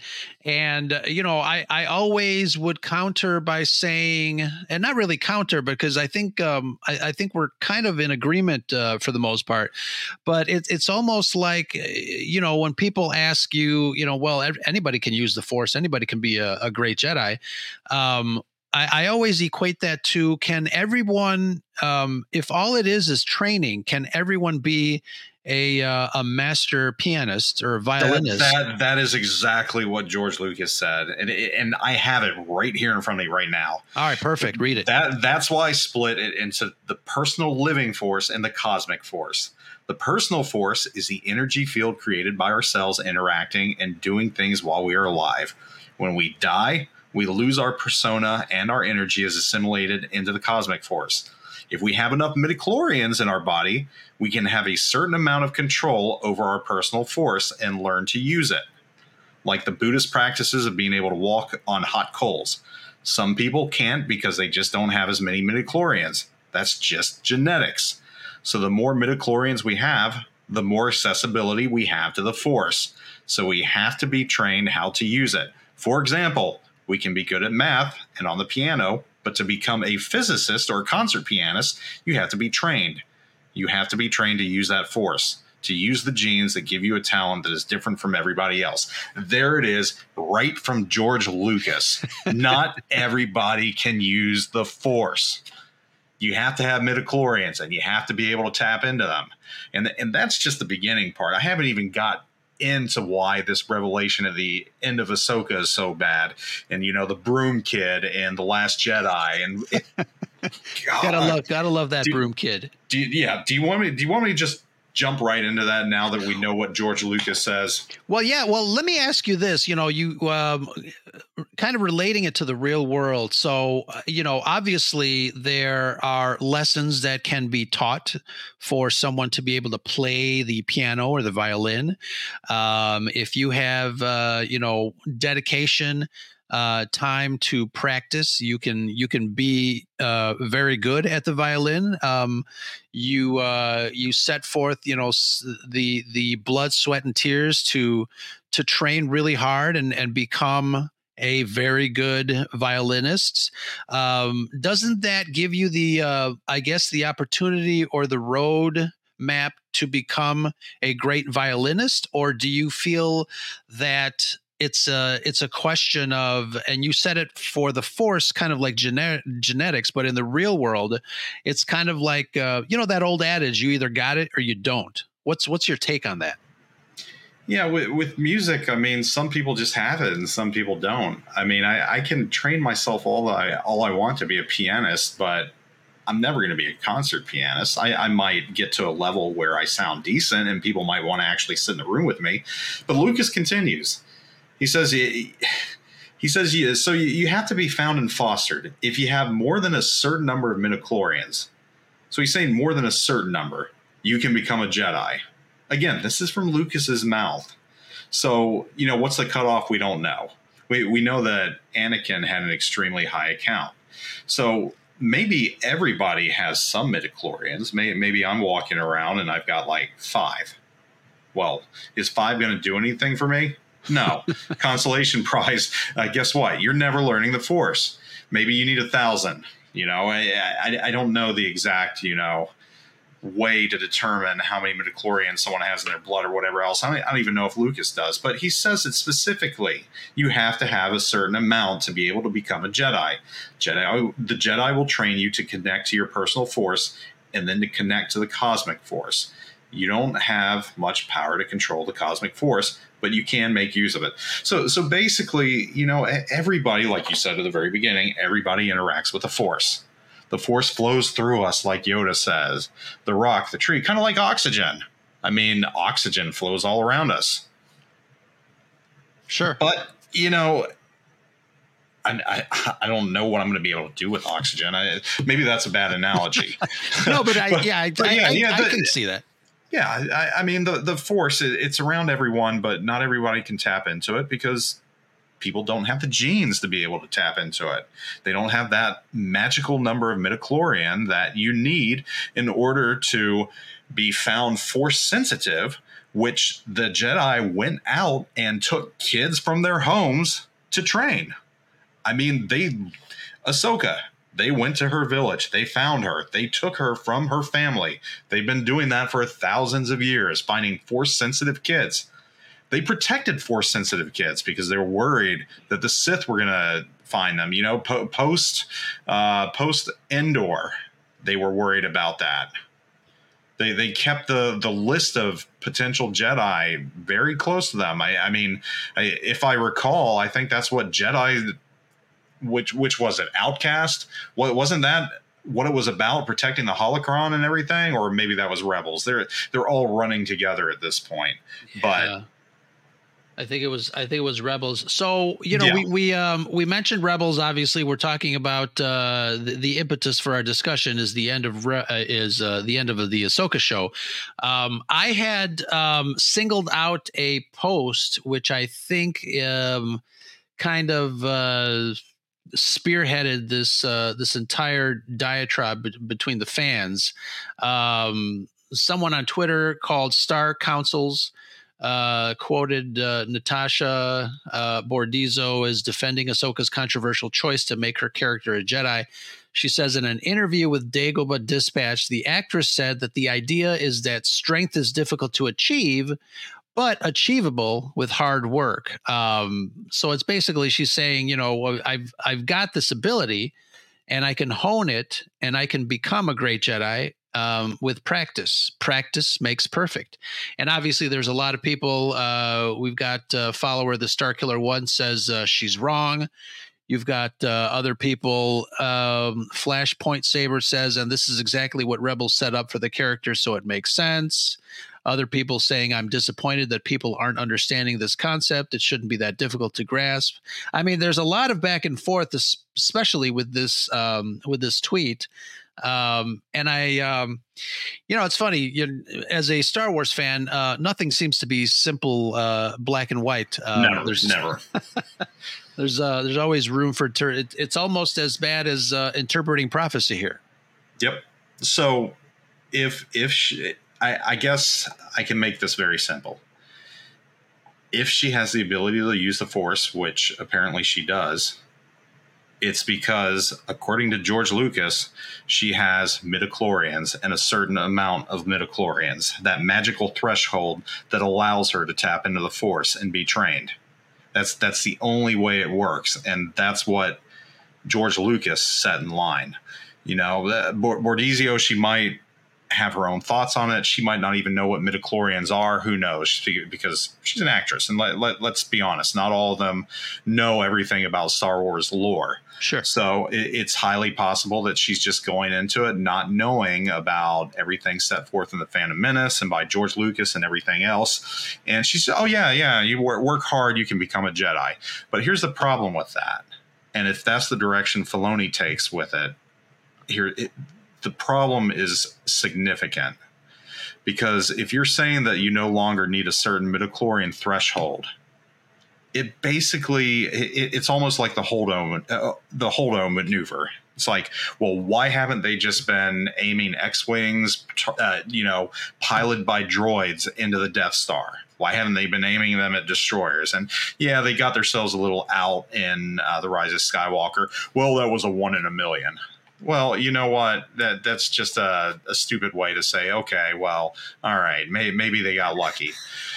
But the problem with everyone can be a Jedi is that it negates the purpose of having Force-sensitive children and actually going out and finding them if you're a Jedi. It completely wrecks that lore and diminishes it, because now you're saying, we don't have to look for Force-sensitive kids and take them from their families. Right. Maybe we can just have auditions. Maybe you can just show up at the temple with your kid and we'll take them in and train them ourselves. Furthermore, it further wrecks that lore because the Sith could do the same thing. Hey, let's create an unstoppable force of force sensitive inquisitors. You know, we'll just take them at an early age and we'll just train them to be force users. Or it completely negates the need for a Grand Republic army. We don't need clones now. You know what? We'll just have some Jedi training all the kids they can find in an early age. And you know what's better than 3 million clones? Well, maybe 300,000 Jedi. Obviously, that wouldn't work for Dooku because, you know, he wanted to get rid of the Jedi. But still, that's a huge problem when you're saying that anyone can be a Jedi. It just completely wrecks the lore in a way that is not repairable and just makes everything that happened up to the point of Ahsoka, it just nullifies it if this is the route that they're actually going or that Filoni's actually going. And I suspect he's hoping we don't think this deep about it, which, you know, obviously that's not going to happen. But now you see the issues that this causes, though, if it's revealed that, yes, you know, Sabine became a Jedi solely off of stick-to-itiveness, and, you know, she doesn't have any midichlorians. She just tried really hard, and here she is. So now that opens things up for any Mandalorian to become, hey, maybe Din Djarin will become a Jedi. Maybe he'll say, you know what, I want to give this a try. I'm going to try really hard. Or maybe Pele Motto's going to be the next Jedi. She's just going to show up and say, hey, guess what? You know what? I don't know. Maybe I've got one midichlorian floating around. That might be enough. I'll just keep trying every single day and become a Jedi. So it's a huge issue. You know what bothers me is the I guess some of the newer stories just dropped the whole midichlorian count situation. I think you know, so early on in the Ahsoka show, we, you know, obviously we get Sabine doing some training and some wondering if she could train, you know, to be a Jedi, et cetera, et cetera. And we're reintroduced to the droid, in Ahsoka from Rebels. Obviously the droid is ancient. He's old. He has, you know, been around. Right. Yeah. He's been around, so he knows. I don't understand why they just didn't say, you know what? Doesn't seem like you're being effective in this training, but let me check your midichlorian count just to make sure. That didn't happen. Although the droid kept on telling Sabine that, look, you're just no good. I've seen some really bad Jedi training and you're one of the worst. I feel like they were setting that up for a later reveal that, you know, that maybe Hu Yang was wrong. Not done very well, but it is what it is. But I do feel that one little midichlorian count could have just answered a whole bunch of questions here. Yeah, ever since the prequels, the whole notions of midichlorians have kind of just been tossed to the wayside. And it was important enough that Lucas put it in there. It was a big deal for him. I didn't necessarily agree with it back then, but now seeing the direction in which things are going, I see the importance of it, and I see why, you know, he did add it in there, because he's going to have, well, thousands of Jedi in the prequels, and he had to have an explanation for how they all came to be and why Anakin was the chosen one. So we've just kind of moved away from that, and I don't know if this is Filoni here doing that, just trying to give his own characters a spotlight while, you know, just kind of moving away from what Lucas had done. But I've seen people trying to twist things and say, well, Lucas meant that everyone could be it as well. And, you know, maybe he thinks that now, but if he does, I have a feeling it's because Disney has gone that direction. And I don't think he wants to ruffle too many feathers with Disney. Just like, you know, I have a suspicion that Peter Zahn might not be 100% happy with the way Thrawn was portrayed.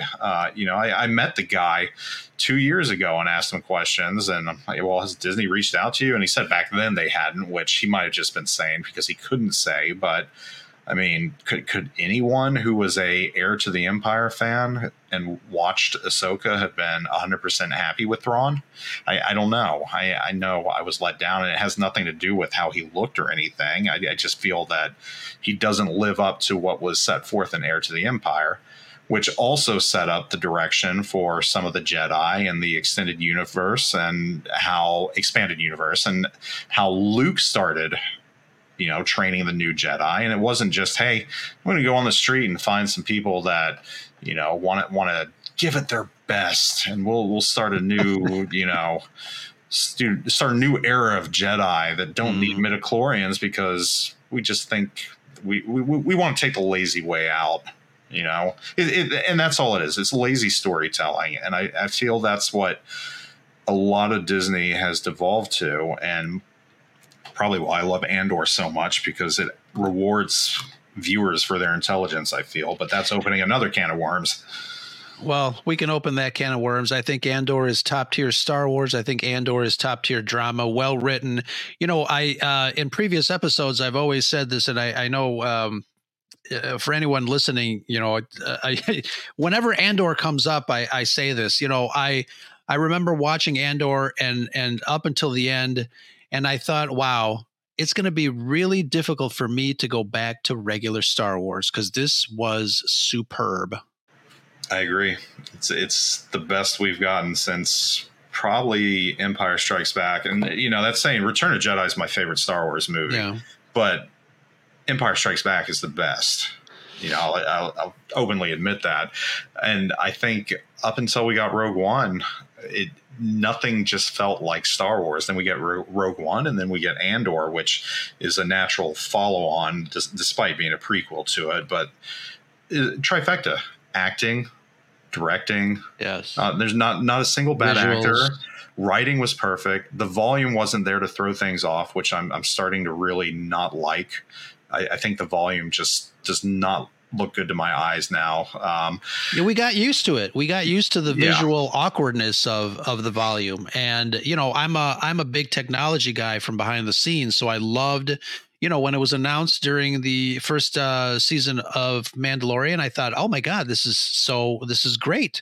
It frees up the creatives to, if they want to shoot a sunset scene for like 3 hours straight and not have to worry about the sun actually going down, they could. I think it looks good in certain scenes, especially the outdoor scenes where, they don't have to move around a lot. But when you start using it for ship scenes and, indoor scenes, I think they use it in Ahsoka, and just for some reason, when they're at the Senate with Genevieve O'Reilly, it looked off. It just does not look good in certain circumstances. But this is kind of getting away from the whole Jedi thing. But leave it to two Star Wars get together. They go off in different directions. But yeah, absolutely. I mean, it's funny. I'm rereading some of the comments under that original tweet that I had mentioned a couple of minutes ago. And I mean, it's back and forth. People saying it makes sense. Everybody can be a Jedi. People are saying, no, that's not what George Lucas intended. But it is interesting to kind of throw in the midichlorians argument, because I think what you mentioned about George Lucas kind of setting that up, that would be, in my opinion, that would be the answer and or the blueprint as to who can become a Jedi or not. If they were counting midichlorians back in the prequels, that means that Qui-Gon and Obi-Wan were not the only ones that were doing that in order to qualify a candidate to become a Jedi, or at least be Jedi trained. So I think you've got something there, absolutely, with the whole midichlorian count. And I don't know. They obviously what was it, the first season of Mandalorian, a little bit sprinkled throughout the rest of the seasons. We have the term M count when it comes to Grogu and the early stories. And they did use that. Yeah, I forgot about that. But other than that, I mean, again, I think when it comes to continuity between the old and the new, Star Wars is a couple of decades old. It's got a lot of lore, a lot of stories that I think should probably be organized a little better when it comes to, creating new material, especially because, I think these things have to be kind of cross-referenced and checked and double-checked just to make sure that that there is some sort of continuity. Like I said, especially now because Star Wars is so entrenched with other writers and other creatives and new fans coming in all the time. I don't want to confuse them. And I would love for Star Wars to be kind of one cohesive universe, one cohesive galaxy where it all makes sense, no matter what era you're visiting. It would be nice. I don't know if we'll get it though. Well, Star Wars is about hope, so a new hope. A new hope. Any final thoughts before we let you go? This was kind of exhilarating. It kind of got my blood going. Final thoughts? No. Again, it's just Lucas set it in motion. He put the parameters in there, and if you break that, it just completely breaks the lore. Yeah, I would have to agree. I will ask our listeners one last question. If you guys want to chime in, at what point do creative people that are doing new Star Wars, at what point do you expect people to maybe forget the blueprints that Lucas set forth? Is that a good thing? Does that free up the franchise to tell more stories in a more diverse way, or is that a problem that would destroy the franchise irrevocably by just forgetting the lessons, or not lessons, the blueprint that George laid out? So if you have any thoughts on that, that would be another episode, because it's a very deep and strong question that would garner some very strong opinions based on that. But NoZoup on Twitter, thank you very much for joining me on this segment of Quick Cuts. Yeah, definitely a topic that was talked about a while ago during the Ahsoka show, and Sabine becoming a Jedi, surprising everyone. Oh, she's a Jedi now. But let's see what happens in the future. I know we're getting this year. We're getting Skeleton Crew. We're getting the Acolyte. We'll see what happens and what they plan to do with Jedi/Sith lore during those shows.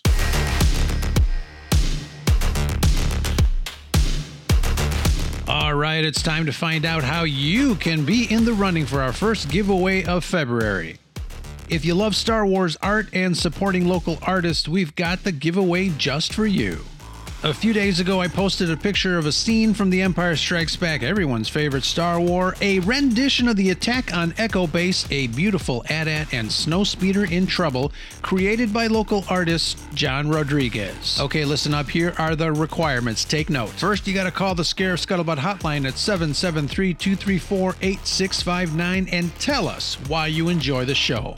Is it the cool topics, interesting guests, spirited discussion, or anything else? We try to produce the best conversational show we can where everyone has a chance to speak, and I hope I'm living up to that. Second requirement, I love collectibles, so show me your favorite item in your collection. Post a picture of your favorite item on Twitter. Make sure to tag a friend and use the hashtag #AlwaysSunnyOnScarif for your chance to win this wonderful piece of Star Wars art. The winning entry will be heard in the following weeks from the voicemails that you leave, so make it a good one. And I gotta say that this goes out to only the folks in the continental U.S. That's it. Just a few rules to follow, and you could be a winner. Look for more giveaways this month. We've got some unique items from artists from all over, so don't miss out. Remember, the Scarif Scuttlebutt Podcast is a proud founding member of the Red 5 Network, so make sure to look for my brothers and sisters at bio.link/Red5. You'll find some amazing content creators like DJ at the Exegesis, Pat and Charles from the Conversations Podcast, Danny over at Comics and Cosmetics, or the gang at Used and Abused, and a whole lot more. Make sure to join us when we go live on YouTube for some fun discussions and shenanigans. Until next time, I want to thank all my guests on this Quick Cuts episode. If you like the conversation, make sure to leave a review on your favorite podcast app, or better yet, tell a friend about the Scarif Scuttlebutt Podcast. Remember, it's always sunny on Scarif, and that's the Scuttlebutt.